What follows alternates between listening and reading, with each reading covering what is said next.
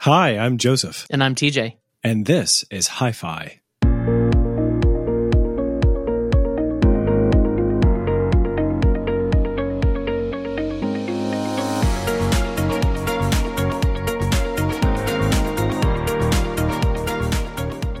TJ, how you doing? Well, Joe, I hear that you've docked yourself into place. Yes, I am locked and loaded. I am springing into action. If you zoom in with magnification, you can see, I don't know where to go with this. I tried. Yes. So well, we're going to be magnifying our docks for you. Yes. I keep magnification turned off. I don't know about you.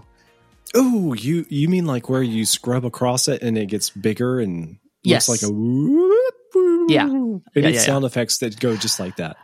Yeah, back in the early days when I first came to Mac OS, I thought that was a super cool feature. And to be honest, Windows couldn't do animations like that at the time. It can now, but like the animation engine in Windows XP and previous Windows versions just wasn't great. And I think the hardware even was just to the point where it could do it. Like even early Mac OS on the early hardware could not do magnification very well. But the Mac that I got, my first Mac, was a PowerBook G4 aluminum. Mm-hmm. And it did it just fine, whatever GPU it had in there.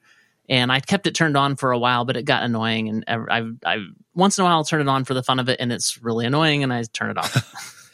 It is really fun to play with. And when I got my original Macs a long time ago that could support it, I think I had the original Aqua interface with a Mac Pro.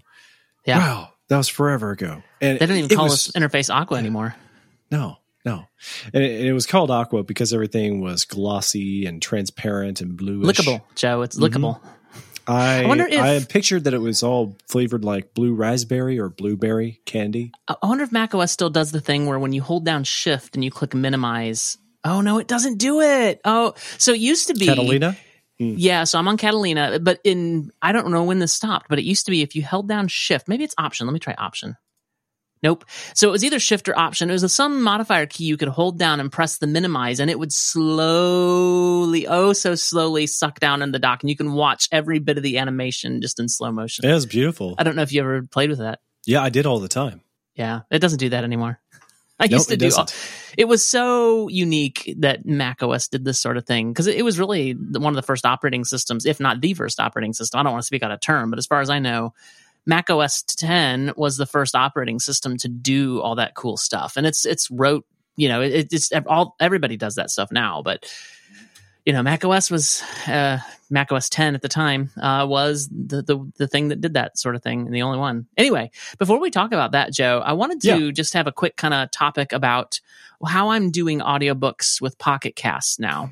Okay. When I have been using Audible for some time. We have a subscription through Amazon and Audible and however all that stuff works. I don't know. The integration leaves a little bit to be desired since Amazon acquired Audible. So used to be Rachel and I just shared my Audible account, and we still have to actually, because even though Amazon has the idea of different users but one paid account, that doesn't trickle down to Audible and Prime Video and various other services. So it's really frustrating. Like, so for Amazon itself, when you're shopping on the site, Rachel and I can have our different accounts and we don't clutter each other's like recommendations and stuff up. But when it comes to Audible, Amazon acquired Audible, and you log in with your Amazon account, but Rachel does that and she can't see any of the books that we've bought. So, and many of the books are her books, not mine. And so we have to share the Audible account. Well, at some point, the Audible app stopped asking, do you want to go to X time in your book that was last played? And it used to be you could just say no. Well, now it just does it automatically. So if she's listening to the same book that I am, you got trouble. Yeah. And so we've had to turn off WhisperSync, and that gets really annoying when you're trying to listen sometimes on my watch and sometimes on the phone. And so it's just incredibly annoying. On top of which, syncing a book to the watch requires a little bit of voodoo, some chicken feet, and a moon has to be aligned just right. And you have to put the watch on the charger, and it has to be right next to the phone. And then it'll take hours to sync a book over. It's really bad. So what I have done is and this is I just started doing this today, so this is all very trial runny, but it seems to be working, is Pocket Casts has this idea, much like Overcast has the same idea. If you are a premium subscriber, it has this idea of file sync so that you can, on the web interface, or at least this is the way I do it, on the web interface, you can just drag and drop a file over onto the web interface app. And if it's an MP3 file or something that it understands, it'll upload it, and then you can download it in your various other apps and play it. And of course, because it's a podcast app, it'll track where you're at. One thing I haven't checked, I should check if it understands chapters in those files. So let's see here. So when you say understanding chapters in those files, you mean like you have one audiobook file from beginning to end and it has chapter markers? Well, the file did in the Audible app. So I'm just wondering, I'm going to files and I'm clicking there. And if I go up there, it does have the chapters. Now the chapters aren't named the way they were in Audible, but that's fine. I can live with that. So basically, I am using the file uploads. And the other thing that annoyed me anyway about using Audible, but then also my podcast app, Pocket Casts, is if I only had about 10 or 15 minutes remaining, or maybe 5 minutes even remaining on a podcast, and then I would like to go to my audiobook, but I was putting it on sleep mode, well, then I would have to pick up my phone if I wasn't asleep yet and switch it over to the other app. And that was annoying. So now it's all in the same app. So I'm trialing this. I'm going to see how it works. Am I crazy, Joe? No, not at all. I've run into some of the same issues, and occasionally I wind up with an audiobook that I would like to listen to somewhere, but I don't have an audio player for audiobooks independent. I don't like to go exploring for an audiobook player that can do just that one thing.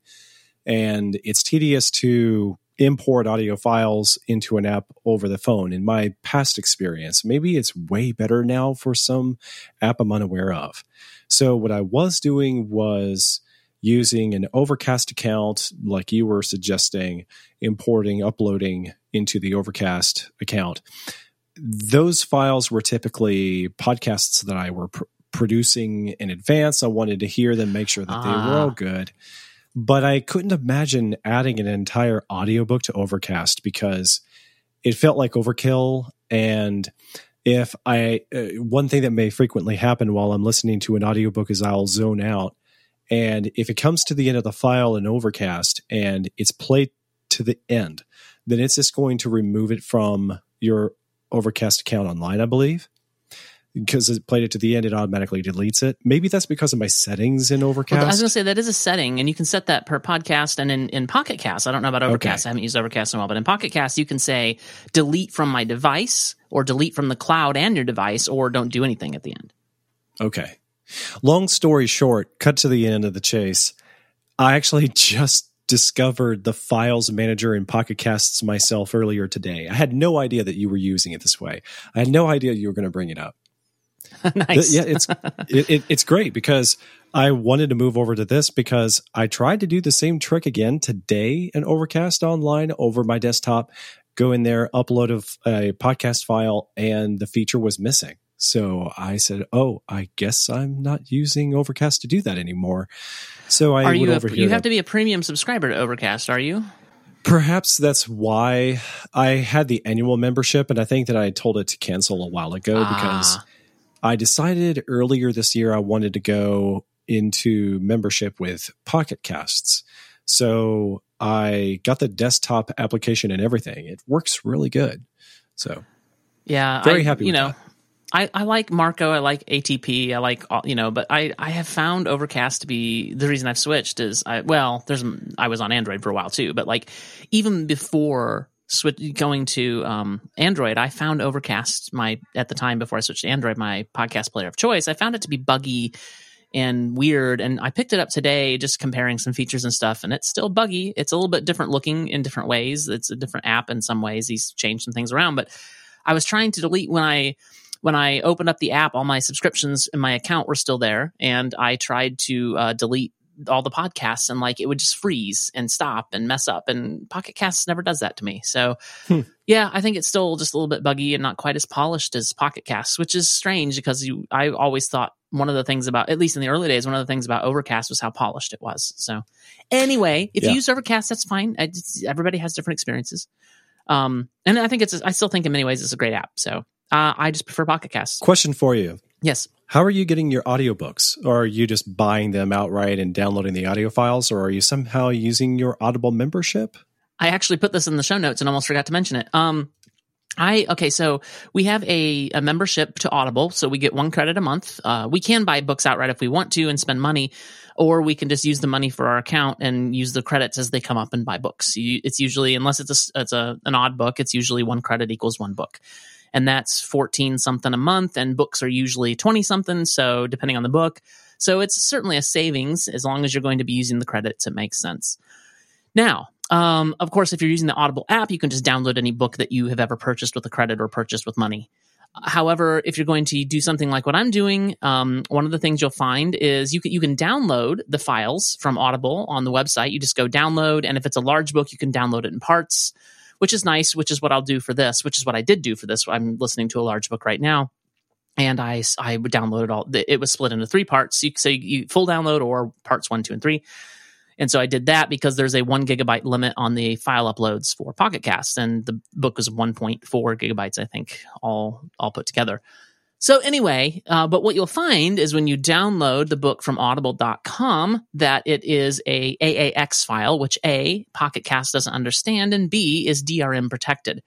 You can play it in apps like Apple's Books app because you log in with your Audible account, and then apparently Apple and Audible have an agreement because it'll talk to Audible servers and get the key to play, to decrypt and play the file.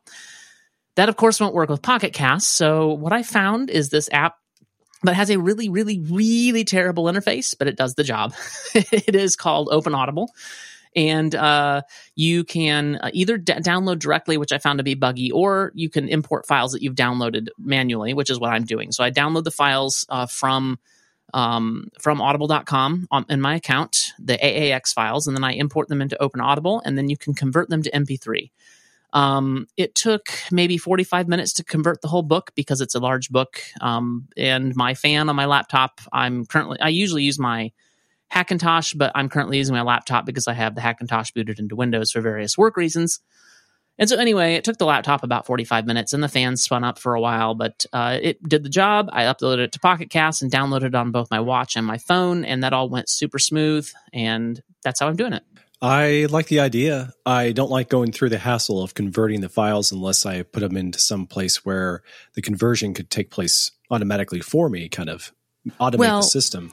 So I actually have Open Audible set up anytime I import an AAX file. So basically the only manual part is downloading from audible.com. And then you go to Open Audible, the app, and you say import this AAX file, and then it will convert it to MP3 in the background. Oh, that's nice. Yeah, so it at least takes away that I don't have to click buttons and determine settings. It just does it. And then once it's done, I can then drag it into... So it's certainly still manual, but, it's not too bad. It's fine. And the nice thing with books is you're usually listening to them for a couple weeks at a time. So it's not like you have to do this all the time. The good news, too, is that if you do find this problem with Audible's apps in the future, you don't like the whisper syncing causing that issue for you, you can go into settings and disable the sync playback position across your devices. And yes, but that has other annoyances. How so?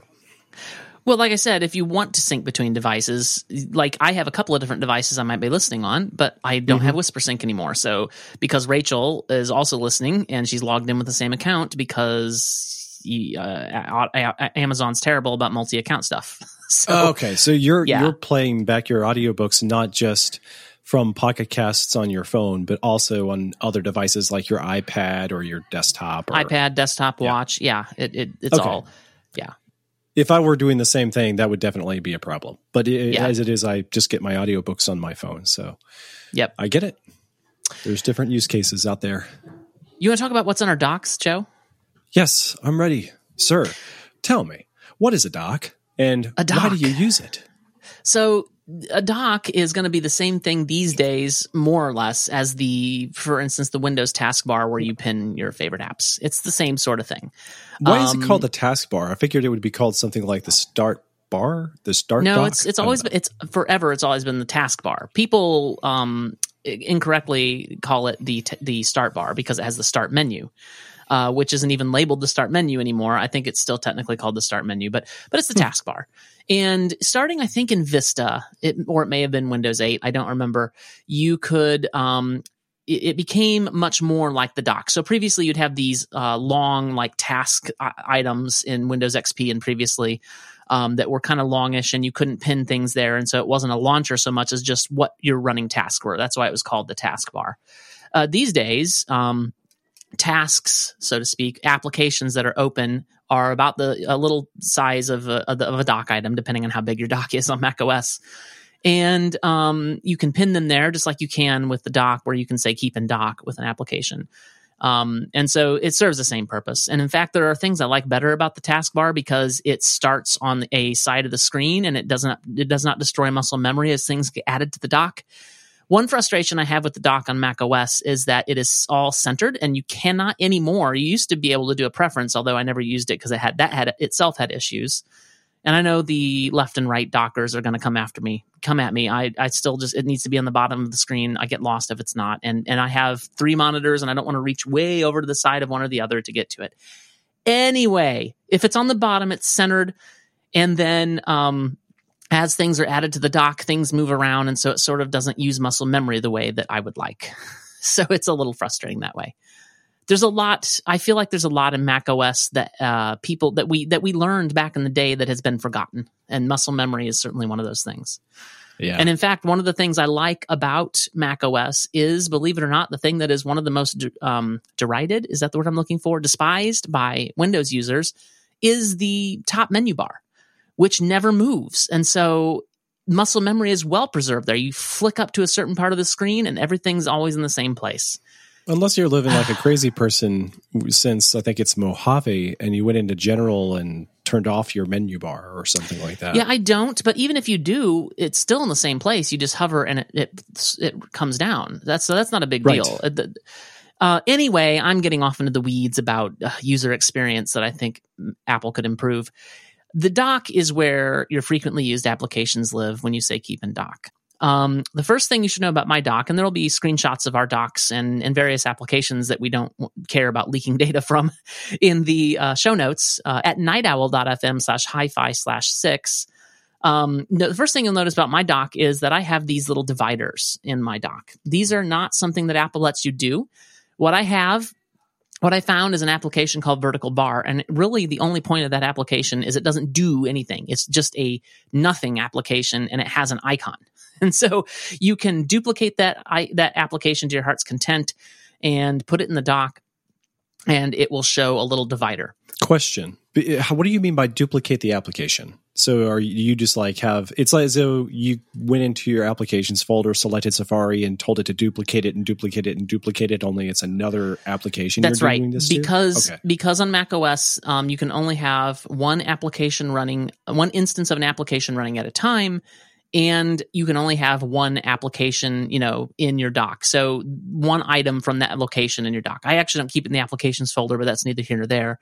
So if you want multiple dividers, you just click, in the Finder, you do Command D when you have the application highlighted, and it'll duplicate it. And that's how I have multiple dividers. And then you'll notice on the end of the dock is a double bar where I created a custom icon and made it that app's icon. This is a little bit of nerdery here. Because anything after that double bar is actually an app that I do not have kept in my dock, but happens to be open. So then it'll appear in the dock, and I want to be able to differentiate, is that app in the dock or not? Well, that's smart. Yeah. So that's the first thing you'll notice about my dock, and it's not weird stuff. It's just a dummy application creating a divider. So I have my dock divided into sections, if you will. In the first section is what I would call general utility apps, and there are only 2 apps here. There's Finder. Whoa. When you say the first section, it's not the far most left section. Yes, the far most left section. Okay.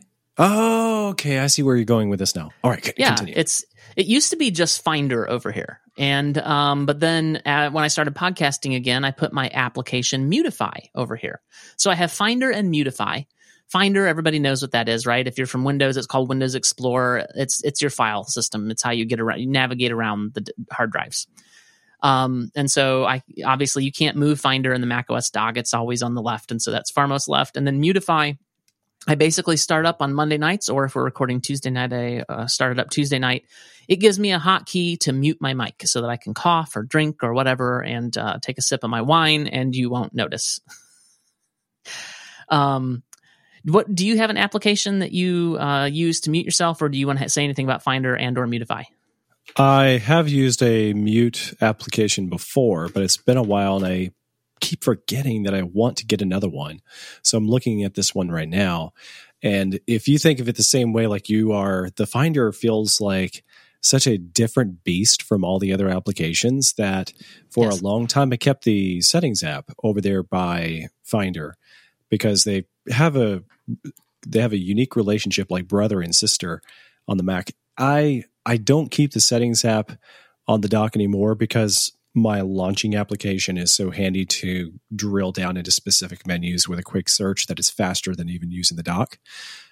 And the Finder is one app where you can't take it out of the dock and you can't move it to anywhere else in the dock. It's got that magnification or magnetic force that makes it left justified.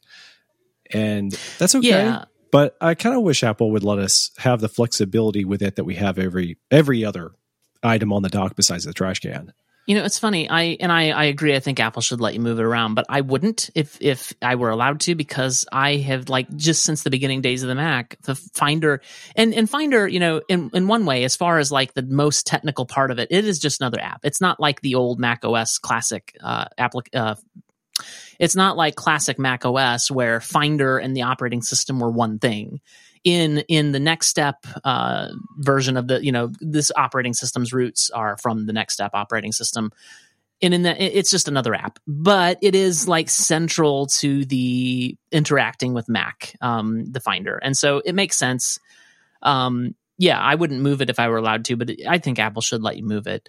As far as the system preferences, it's funny, I don't think of it as a dock thing. I mean, I know it's just another application, but to me, it lives up in the Apple menu. It always has. That's how I get to system preferences. And I just don't see any point in it taking up space in my dock. And I'm not in system preferences very much, where I am in the Finder all the time. So, I don't keep system preferences in my dock.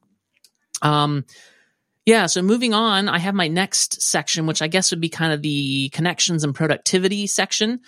So the first section in there is Pages, which actually did not live here until I started podcasting again. And you and I used to use Google Docs when we podcasted years ago. And when then you and I started this podcast, I said, hey, let's try the Pages collaboration, which wasn't a thing when we used to podcast, and it is now. It's been fine, although I'd have to say with today's show notes, I wanted to scream. Pages has been a hot mess for putting images in. I did discover something that I don't think you've discovered yet, Joe, which is you can click on you can click on the image and then click on the arrange thing in the information panel and then click move with text. And then in text wrap, you can say inline with text, which is what I want. I don't know how that's not the default, but anyway. Oh, yeah. I bet you could do a Command A to select all images and do it universally to everything all at once. That'd be great. Potentially. Anyway, Pages is equal parts great and frustrating. It's like many Apple things. If you stay on the surface and the features that are most used, and you stay within the rails that Apple has provided, it will be fine. If you try to do anything like advanced, or even say the word advanced, or even think in your head, I'd like to do something most people don't do, it's going to fall flat on its face. That is very much the Apple of modern time. And it's very frustrating, but Pages is fine. I also have Microsoft Word, which I don't keep in my dock, by the way, for various reasons. Sometimes I'll get a document that can only be opened in Word. And most often at work, I use Google Docs. But what is in my dock right now is Pages. What do you think about Pages? I like it a lot. I just don't have a lot of uses for preparing files in this manner anymore. Pages makes a lot of sense still for my children. Prepare some assignments for school in Pages. It is so clean and great for sort of the experience of desktop publishing, which hardly anyone is doing anymore. See, I wouldn't use it for desktop publishing at all. I use InDesign for that sort of thing. Yeah. I mean, if you wanted to get by with something simple, and InDesign could be, I actually use InDesign just because it's far more professional. But if I wanted to get just by with the, like, I don't want to say prosumer level grade material, but it's kind of prosumer. Anyway, Pages. I like it. I don't have many use cases for it because I don't like to. I remember years ago, people would have tons of documents in their document folder, all of them different Pages files. Maybe they were even managing something like their journal, and each page or file was a different journal entry. And I just don't like it. It feels so clunky by today's standards that if you're going to use it, it's mostly good for invoices, quick letters, resumes, things like that. Yeah. Yeah, it's fine. One thing that I find frustrating, this is true with Word, with Google Docs, and with Pages, is it is very much 8.5 by 11 oriented, or you can set the page size, but you get my point. It is very much page oriented. I mean, and it's even in the name, right? Pages. And yet they're the only tools that are good for collaborating on documents together, Pages or Google Docs. And I think even Word does it now. And you and I need to collaborate on documents together. But we don't care about the 8.5 by 11 page. I wish I could get rid of that entire paradigm and just say, you know what? It's just, it just goes on until we stop. And yes. I don't care about printing. And none of these apps do that as far as I know. I looked around for it in Pages and it appears to be not possible. I don't know about Google Docs. It used to not be possible. I don't know if they've made it possible in recent times. Anyway, that's Pages. We got to move a little faster, I think. Moving on in my productivity section, the next app is Bear. As you know, I've spent a lot of time in the wilderness outside of the Apple ecosystem, or at least I was using a Mac a lot, but because my phone was an Android and I spent a lot of time in Windows and I didn't have an iPad until recently, earlier this year, I couldn't use Bear, which was one of the biggest bummers of leaving Apple for a while. Is Bear is a fantastic notes app. It is by far my favorite. I always keep it in Markdown mode because I just think in Markdown now for writing notes. And the tagging system is exactly what I want out of a notes app. I can have, and basically your notes are, think of it like Gmail. Your notes are all in a repository, and then you tag them into whatever categories you want. So a note can exist in multiple tags if you want it to or not. And it's really great. I just find it fits my way of thinking very well. I find I can go back to old notes because I can find them very easy. The search works very well. Very happy with Bear. It is on any Apple platform, so I use it on my phone, my iPad, and my Mac.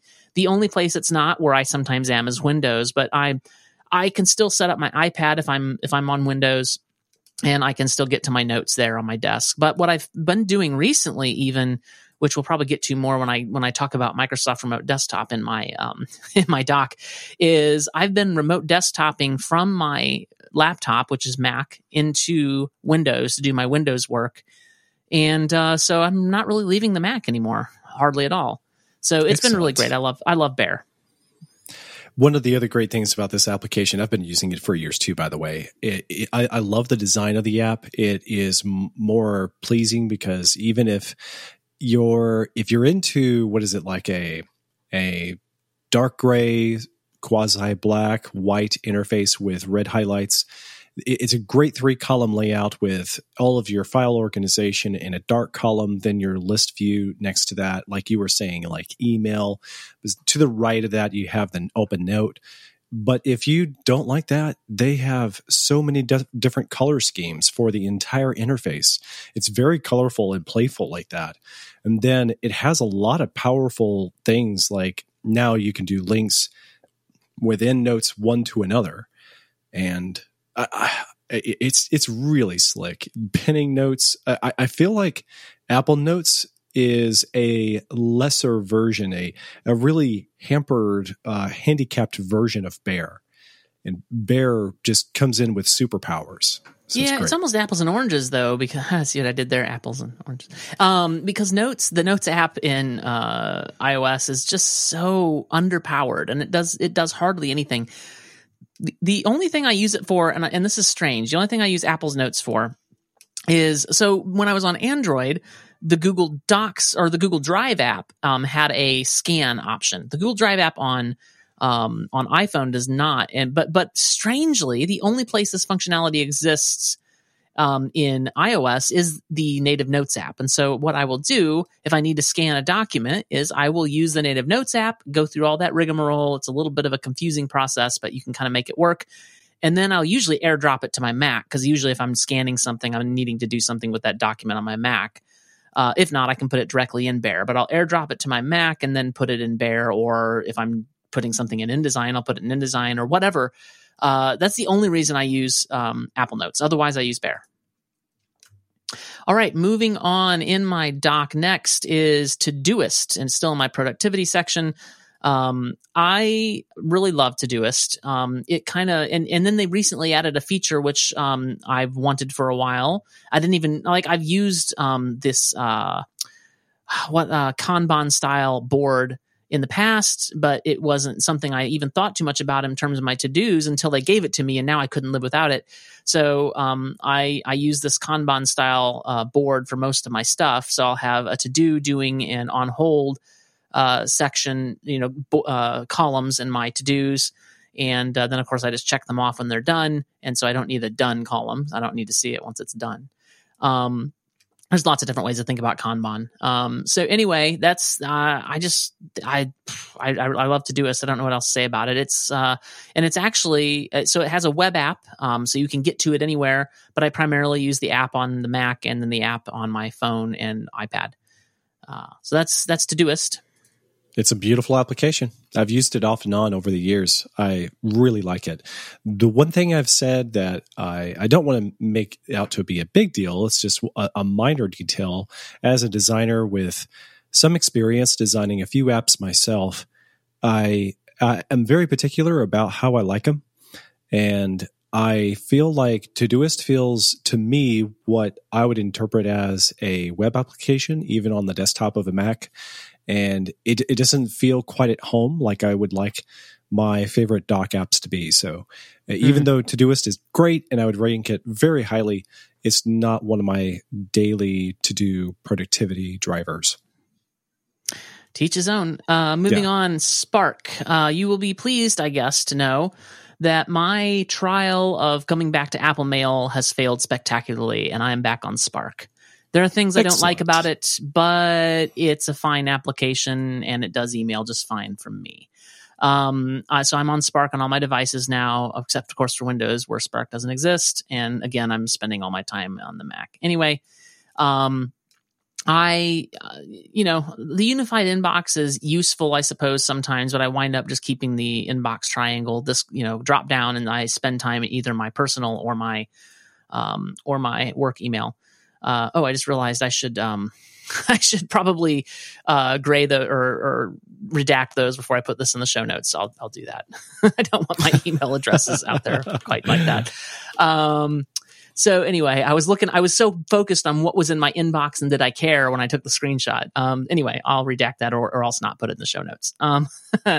So Spark is my email app. It is pretty much what I want an email app. The one thing I would say that is frustrating is about every other day I will have to re-add my so nothing shows up in the sidebar unless it's a favorite, other than like you have sent, drafts, pins, which is flags, and archive. And then under more, generally what I want is I just want to have my list of various mailboxes from my applications. And so I just star the root, right, of my accounts so that I can easily drop stuff into my organization scheme. And I find about every other day or maybe every third day, my favorites are just gone and I have to re-add the favorites. And it's only 2 mailboxes, but it annoys me. So yeah, that's like a bug, although it hasn't done it in a couple of days. So maybe there was an update and they fixed it. I don't know.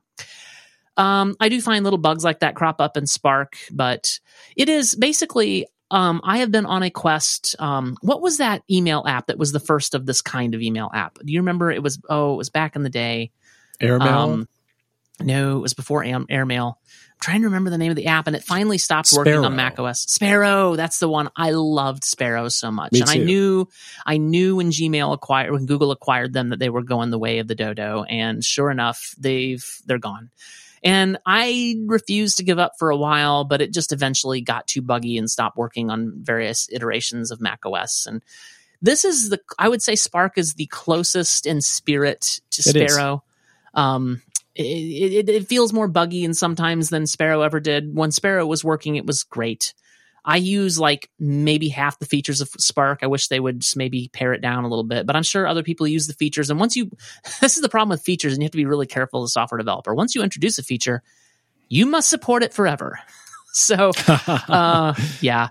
Anyway, Spark is fine. I was interested in an email application. I'm trying to remember the name of it, but it was one of the people who used to work on the Apple Mail team created an application specifically for Gmail, but that looked and behaved a lot like the macOS Mail app. But I've found that I actually prefer Spark. So anyway, Spark is my email app. It's very normal to me. I love Spark. I've been using it regularly. It is an example, like you were saying, where you can use it for just a handful of the features, or you can go into a deep dive as a pro user. And I don't do more email than I have to. So I'm only using a handful of those features, and I'm thrilled by how well it works. And I love to be able to swipe right and left for various actions on the items in the list. You know, one of the things I love about Spark and Todoist is there is some integration between the two.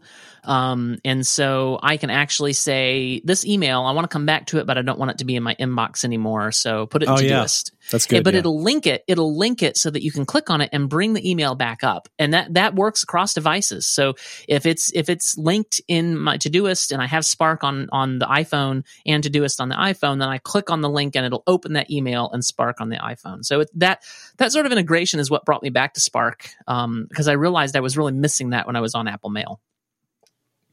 Speaking of which, that is one thing that I think the third-party developers really took advantage of in the last 10 years, because originally there were not the app pairability across the different devices. Now we got all the apps on all the different devices, the Apple Watch, the iPad, the iPhone, the Mac, and it's wonderful. So if you can do things like with iOS 14, set Spark to be your default mail client, that is great, because I'll use Spark across everything. Yeah, I've set it to be my default email client on all my devices now that Apple lets you do that. But like, it's been so long since that's been an issue for me, because like Mail 2 links just really don't do much. Like they're not around much anymore. Every once in a while, I'll still click on one and it brings up my mail app, but it's pretty rare these days. So we need to move a little faster. Fantastical is next. I like it better than the built-in calendar app. I kind of, for a while, wished, and I still wish, that Google provided on the desktop a view to all of your accounts' calendars. Like the iOS Google Calendar app, I could probably live with that, or the Android Google Calendar app. I could probably live with that because it does show you all of your accounts in one app.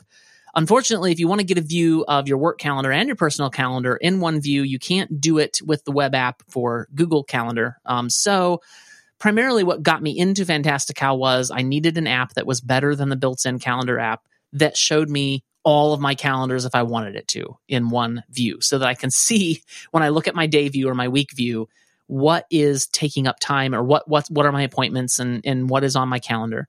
But it turns out Fantastical is really fantastic. And so, I really enjoy Fantastical. I do have the premium subscription, so it does show me weather and things like that. And it syncs across my devices, everything, my preferences, my accounts that I have logged into and all that stuff. It just syncs it, and it's really good. Fantastical is brilliant. One of the things is I really feel like this is one application where I like how robust it is, mostly just for the natural language. But I also find that it's easier to manipulate the entries on the days, on the hours, if I'm looking at the week view on the Mac or on the iPad. So I prefer Fantastical for having a gorgeous design. It's always had a great design. And it's felt like the simple things like drag and drop were more consistent and reliable in Fantastical. So as long as I could remember, I've had Fantastical on my dock. Yeah, it's a great app. So then the final thing in the productivity section is Contacts. It's the native Contacts app. I use it just enough to keep it in my dock, but I don't have much to say about it. It's fine. I occasionally need to look up people, and that's it. You're a social creature, and you can still social distance with the Contacts book. Sure. I assume you do not have this in your dock? No. I'm really inconsistent with using the address book. I use CardHop on my iOS devices. I don't on the Mac, and I probably should, but the address book gets me by. Yeah. Same here. I've tried CardHop and I didn't feel like paying the money for it, and it's gone. The native Contacts functionality does just fine for me. It all syncs with my Google account. It's fine. Okay, so I have my next section. I only have 2 apps. They are messaging apps. So Slack is where I live and die in terms of messaging, because I work remotely, and then right now the entire company's remote anyway. Like Slack is just where all the just general water cooler communication or communication in general that needs to be in semi-real time happens. I know a lot of people have various issues with the Slack app. I think it's fine. And they've added features to it lately that have been really good, such as being able to resize certain sidebar elements. It's a really great app, and well, at least in what it enables. It's a good enough app in terms of its design, and it's a great app in terms of what it enables, which is remote work.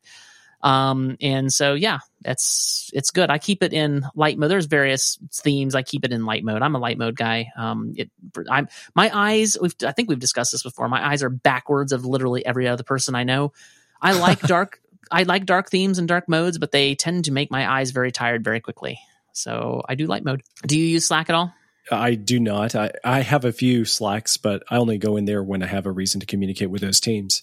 And so it's not on my dock on a regular basis. I usually keep it open in a tab in my browser of choice, Brave.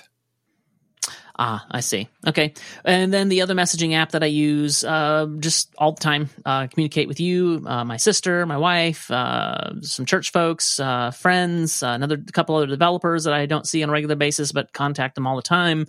That's the Messages app. I'm really looking forward to the day when I can upgrade to Big Sur and get all the newer features that are missing. Like if I want to do a gift search, I have to pick up my phone because it doesn't exist on the Messages app on the Mac. Nevertheless, Messages on the Mac is primarily where I use Messages because I'm at my computer all day long. And of course, now that I'm back on iPhone, this is where all my messages are. I used to have to use a web app to do SMS on Android, which was fine, but it was just another app. So now that I'm, because I have Text Relay turned on my phone, and so it shows up on all my devices. So it's really good. It's a fine app. The thing about Messages is that it has gotten consistently better over time, and I'm excited to use things like Reply in Big Sur, but I feel like it's just stagnant compared to a lot of the other messaging platforms. So it's okay. It's nothing to get excited about. It's sort of like Apple's Notes to me, comparing it to other note-taking apps versus other messaging apps. And this is Apple across the board when it comes to applications. A funny thing about Apple, I want to say that their attitude towards hardware is they want to give you great quality experiences, very premium experiences. And in a way, they're wanting to give you products that they believe are the best of the best with a lot of viable features. When it comes to their software, they are more conservative. They want it to be ultra reliable, but they want it also to have less features and guarantee that it's going to be reliable. So this is one of those times where I wish the app had better features. But see, the thing is, I would only say that about Messages on the Mac, and I think it's just because they've been pushing Messages on the phone forward, but it's a different app. And with the frameworks that they're bringing in Big Sur, they've actually brought them in Catalina. They just hadn't moved the app over, but they're bringing Catalyst to the Mac, or they're bringing Messages to the Mac, the iOS version of Messages via Catalyst in Big Sur.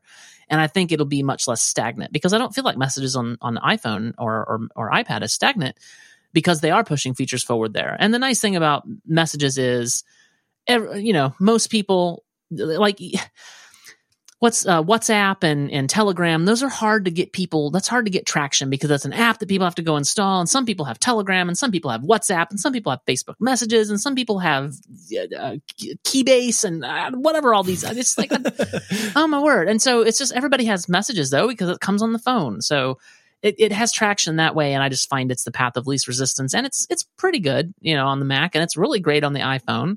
I wish it would support features that like Markdown so that I could do like code blocks and stuff, but it's never going to have those features. So, it is what it is. Moving on to my next section.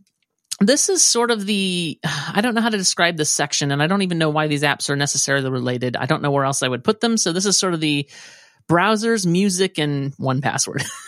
So, 1Password is the next app in my dock, and I do not know what I would do without 1Password because I share passwords. But password security is something that's very important as we move on and on into the modern world. And we know the days where we could use 1Password for all of our accounts is over because, Joe, I don't know if you knew this, but there are these people called hackers, and they will get a hold of passwords. And there's certain websites that have really bad password security. So your password is only as secure. If you're using 1Password across all your accounts, your password is only as secure as the weakest link. And I can tell you that there are a lot of sites that should not be, but do store your password in plain text. They don't store a hash. They store the password in plain text. And then they get hacked. The database is stolen. And now people can gain access to any account using that password, and that's not good. 1Password, everybody should be using it or something like it. It generates a unique password per account, or that's the way you should be using it. So whatever you have in your 1Password, you should have a unique password for it. And then you have a master password into 1Password. You should guard that with your life. You should not let it out anywhere. You should only use it on 1Password, and it should be very long, and it should be have a lot of characters and things in it. And it should probably be a phrase that means something only to you or something like that. Mine is actually pattern based, but it is very long, and it would not be easily guessable. Anyway, but just aside from that, like sharing passwords and accounts, and if something were to happen to me, and my wife needed access to all my stuff, then she can go into my 1Password and she knows my master password and she can get to it, and same vice versa. And I have accounts that are shared and vaults that are shared with people that I organize a conference with, and work uses 1Password. And so it is just like, when we have logins at work. And so one of the problems that this solves too is more and more two-factor authentication is becoming a thing. And it's not a great solution because it's nerdy and it just requires you to think a little bit, but it's becoming necessary because hackers. And so two-factor authentication verifies that you are present, and it's using a code that changes every 30 seconds. And so, you have to have access to that code. It's not something that is always the same. And so it's just an added layer of security. And the nice thing is when you're sharing passwords in a team, 1Password has this two-factor auth built in. And so whoever needs to access it can. It's really good. It's a really, really great app and service. 1Password has been around now for many years. I don't know if it was the first of its kind, but it feels like the original, at least It's certainly the best of its kind. And one of the earliest. And I love it. I've been using it faithfully across devices. I'm happy to have a subscription for this application. Just earlier last week, my wife was saying, I need to start doing 1Password, I think. And I was like, yes, all of that evangelism has finally paid off. She's going to join the ranks of 1Password. And yeah, I had to drag my wife kicking and screaming into the 1Password ecosystem. Yeah. The one thing I don't know why this happened, but I tried to set her up with a plan, a membership. And right off the bat, what I wanted to do was convert my individual membership plan into a family one.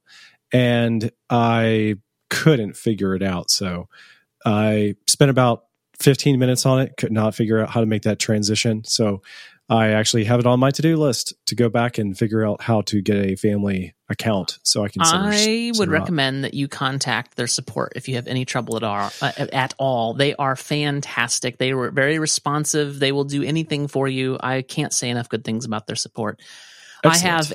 I run a conference that is a nonprofit. We usually lose money on the conference. We're usually us organizers are putting money in and not getting it back out. And we needed to share passwords, and I didn't want a third-rate service, so I was just going to pay for it myself. But I contacted 1Password and said, hey, so we've set up this thing. We're a nonprofit. And they comped the account. They basically just said, oh, no problem. We'll just, here you go. Excellent. Really great. Wow. I can't guarantee they'll do that for you. I probably shouldn't even be saying this. I'm not going to say what organization it is, but I'm just so happy with one. I'm a customer for life. I am theirs, and I pay for my family account. It is wonderful. So if you're having trouble converting your individual to a family, I would recommend contacting them for sure. Nice. Next in my dock is the Apple Music app, formerly iTunes. That's where you have all of your entertainment locked under 1Password. Okay. So I'm an Apple Music I'm just trying to subscriber. figure out the categorization in your dock, like you were saying earlier. Like, what do these apps have to do with each other? Yeah, they're my internet services, I guess, is the thinking there. My internet connected things. I guess everything's internet connected. I don't know, Joe. Just go with it. So Apple Music, I'm an Apple Music subscriber. Used to have Spotify in this place when I was for a few months on Spotify, but I came back to Apple Music. There are no good streaming services, but Apple Music is the least offensive for the way I use it. And if as happens on every streaming service, if my favorite music goes away, I can go legally purchase it somewhere and then get it into Apple Music. And so that's why I like Apple Music. And then it will be in my music account, and it syncs across all my devices. And I think that the Apple Music app is, obviously the roots of iTunes are still there. Some of iTunes tendrils are still in it. The preferences dialog is still modal. You can't access any other part of the app whenever you have it up, but I rarely go into preferences, so that's not a huge deal. And the app certainly got much better when they ripped a lot of the stuff out of it and separated podcasts out and TV out and all that stuff. So it's a fine app. I never have any trouble with it, and it's fine. I do think it was for the better that they moved those other parts out of the app. 100%. And I remember when they originally introduced iTunes, it blew us away. Then we had iTunes was so good back in the day. Yeah. And so it's one of those incredible apps that I don't really like using the word evolved for a lot of application development, but it is one time where I think it almost is appropriate, because it used to be just about music, and then the focus was about making all of your experience for iPods rich and powerful, and impress you with managing your television shows that you were able to put on your iPod video and things like that. So that was how things like video wound up into iTunes in the first place, and then why those things carried over to recent generations of the application. Then there was the day and time when we were really happy that you could run a backup and synchronize our earliest iPhones through iTunes. And I kind of think of music today being just different enough that iTunes was its old man, its dad, and music today is like the child that has taken the baton and is run with it, and iTunes was able to retire. So I think that it is really impressive what Apple has done with it over the years. I guess it is. It's still like, if you look at the original iTunes, or at least early versions of iTunes, and look at music, they feel like the same app to me.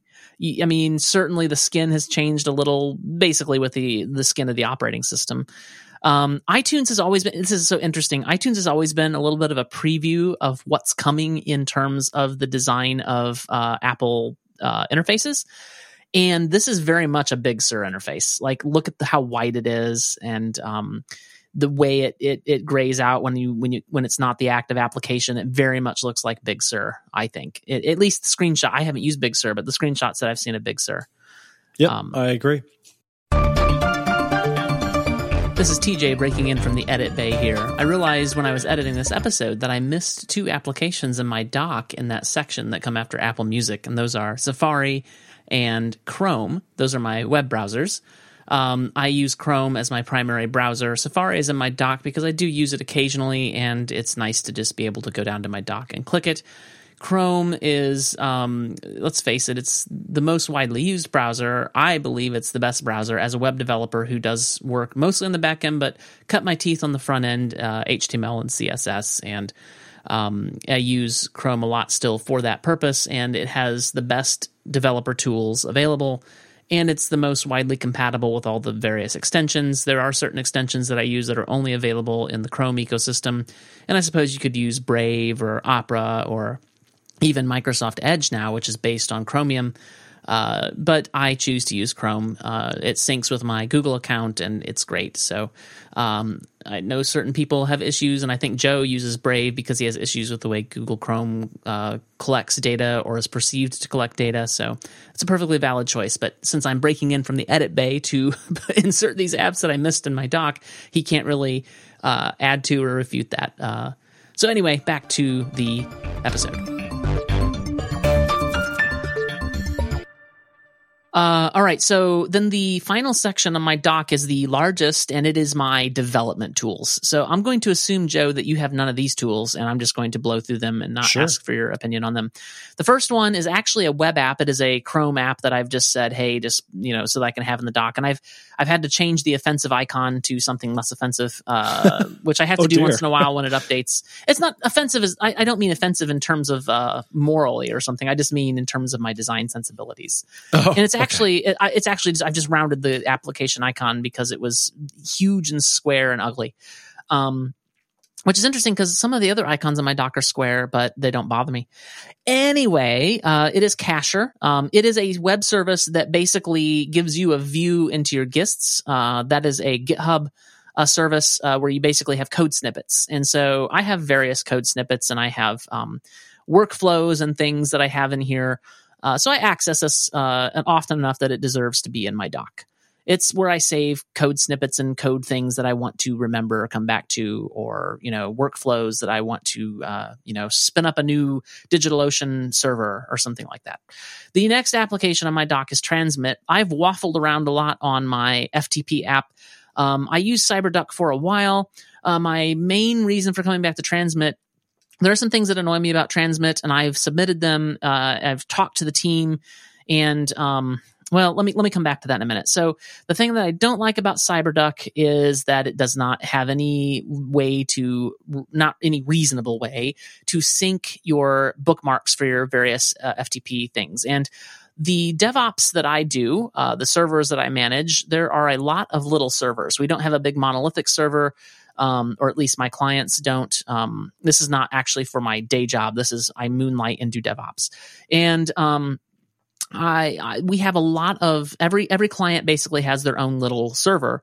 And so I have a lot of FTP bookmarks. And so keeping those in sync across my devices is something that I am interested in doing. CyberDuck has no good way to do this, even though it's in other ways a decent application, and it does something that I wish Transmit would do, which is let me set the enter key to open directories instead of rename the file. This is something I meant to mention when we were on the Finder part. Finder, by default, when you hit enter, renames, it goes into rename mode for whatever you have highlighted. I have an application that modifies Finder to let me use enter to navigate, which is a much more sane way to navigate to Finder with your keyboard. Huh. Transmit has no way. It is Commando or nothing for opening your folder or file. And that really frustrates me because I cannot fly through the directory structure the way I can in Finder or CyberDuck. However, Transmit is a really well-polished interface, and it has really good bookmark syncing with the Panic account. I have talked to the folks at Panic about giving a preference for enter to navigate. They will not even consider it. They said, well, no, we want it to work exactly like Finder, and we don't want to clutter it up with preferences and options. I mean, it's literally just a checkbox that says use enter to navigate. That's what CyberDuck has.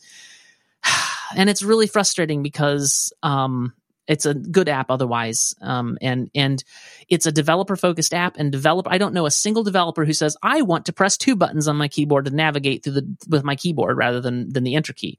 The enter key is the return key, whatever you want to call it. It is the way that developers navigate through things. So it's really frustrating, but it is where I've landed again. I did discover though that they used to have an iOS app, but it doesn't exist anymore. And I think they've pulled it. I think that they just got frustrated dealing with Apple's garbage and pulled it.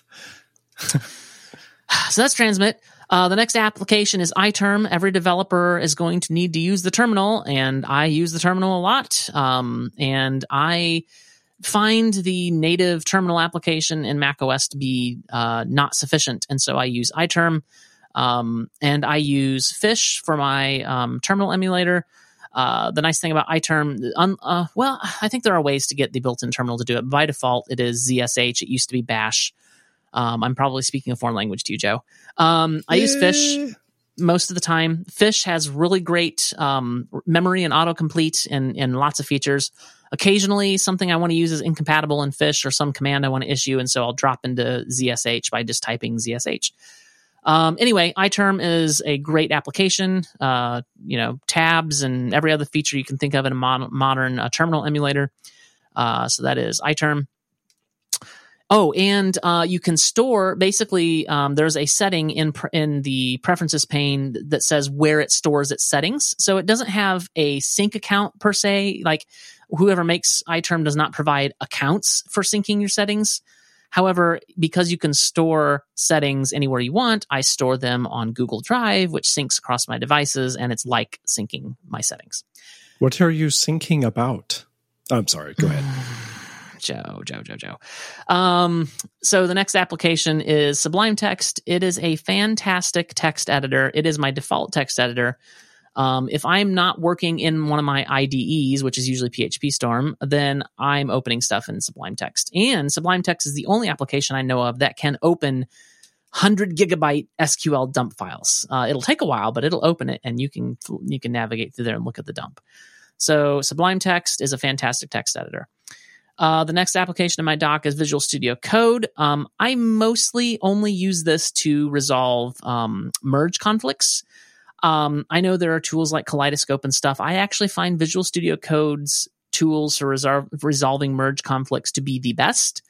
And so that's primarily what I use it for. I do use Visual Studio Code as my IDE. That's integrated development environment, for those of you who need to know that. I do use it for an IDE just to keep up with it because I like what Microsoft is doing with Visual Studio Code.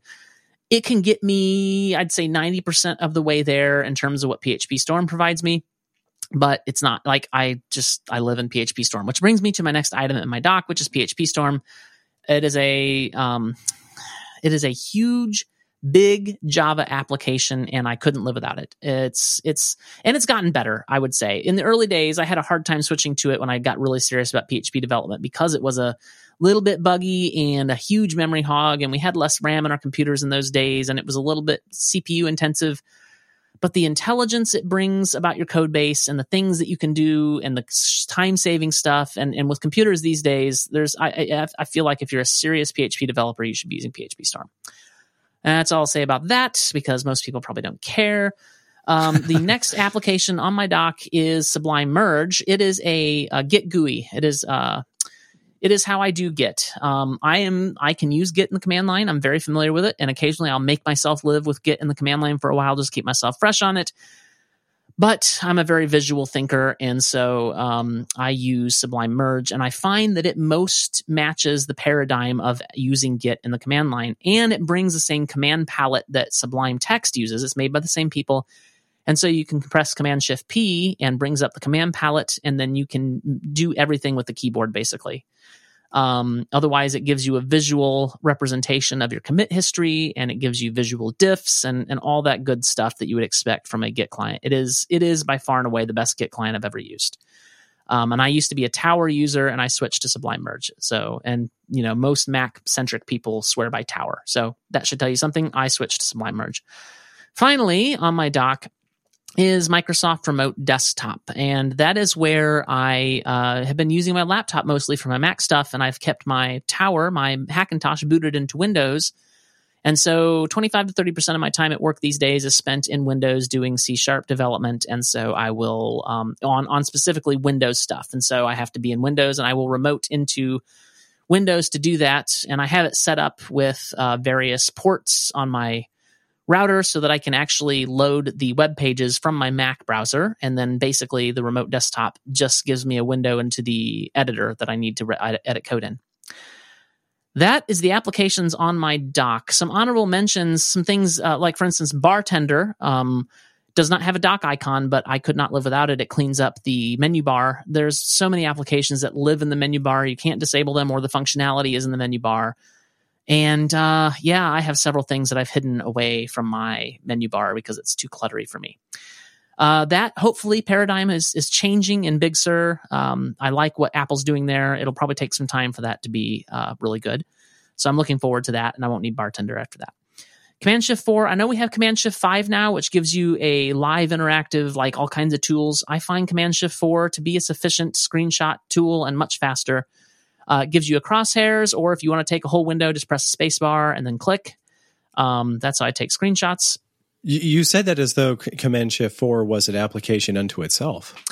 It is. I mean, it's the image capture application providing all those features. But yes, it is.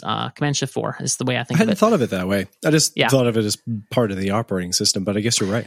It is an application that lives in the utilities folder, but it is kind of part of the operating system. So then there's Docker. That is pretty much how all local development happens these days. I have for instance, I have a local instance running in Docker of the Night Owl site that I do any dev on for the Night Owl site. I recently, right before we launched this show, actually finished a completely new version of Night Owl. It wasn't even upgrade or something like that. It's a completely new infrastructure for Night Owl, built all custom in PHP with the Slim framework, and I finished that. I used Docker for the local environment for that and for all my other environments as well.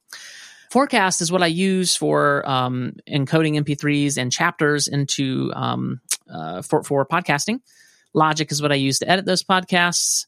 Mosaic is a fantastic application. I have it set so that when I'm dragging a window and I hold down Command Option, then I have options that pop up at the top of the screen, like full screen, large left, large right. Those are custom things that I've said take up almost all the screen, but just leave a sliver over on the left or the right. Center, and then left or right. So that is a fantastic app that I highly recommend. Unfortunately, I don't know of a way to screenshot it because it's kind of an overlay over your window. So, but I'll put a link in the show notes. Because I'm a remote worker, Zoom is how all my meetings happen. It's fine. It's a fine service. And then, of course, Spotlight Search is, even though even some of these applications of the dock, sometimes I just do Command Space and type the name and hit Enter, and it comes right up. That's pretty much an application launcher for me. Interesting. That is my stuff. Nice collection there, TJ. You're a professional Mac power user, I can tell. I am. Unfortunately, Joe, you have a hard out, and I thought this might happen because we're talking about our applications. You have a hard out. You have to stop recording, and this is going to be a long episode if we go on. I know I've done a lot of talking, so hopefully next week, Joe, you'll get to do a lot of talking, and we're going to make this a two-parter. So you're going to talk about the applications in your dock next week. And then the next week, we'll be able to let everybody talk about their docs, and we'll listen to them. That sounds great. Yeah. So, Joe, I know that you've had some things to say about the applications in my doc. So if people want to talk to you about that, where are they going to do that at? They'll find me on Twitter. I am at JCS Darnell. And if you want to praise me or chide me or get into conversation or arguments about my doc, you can find me on Twitter at TJ Draper Pro. And you can find this show on Twitter at Night Owl FM. You can find the show notes for this episode at nightowl.fm/hi-fi/6. And we would love it if you would go to iTunes and leave us a 5-star rating and a review that will help people find the show. And let us know how we're doing as well. You can drop that into the comments as well. So thanks so much for listening. We'll talk about Joe's doc next week. Yes, and my iPhone 12. Ooh, nice.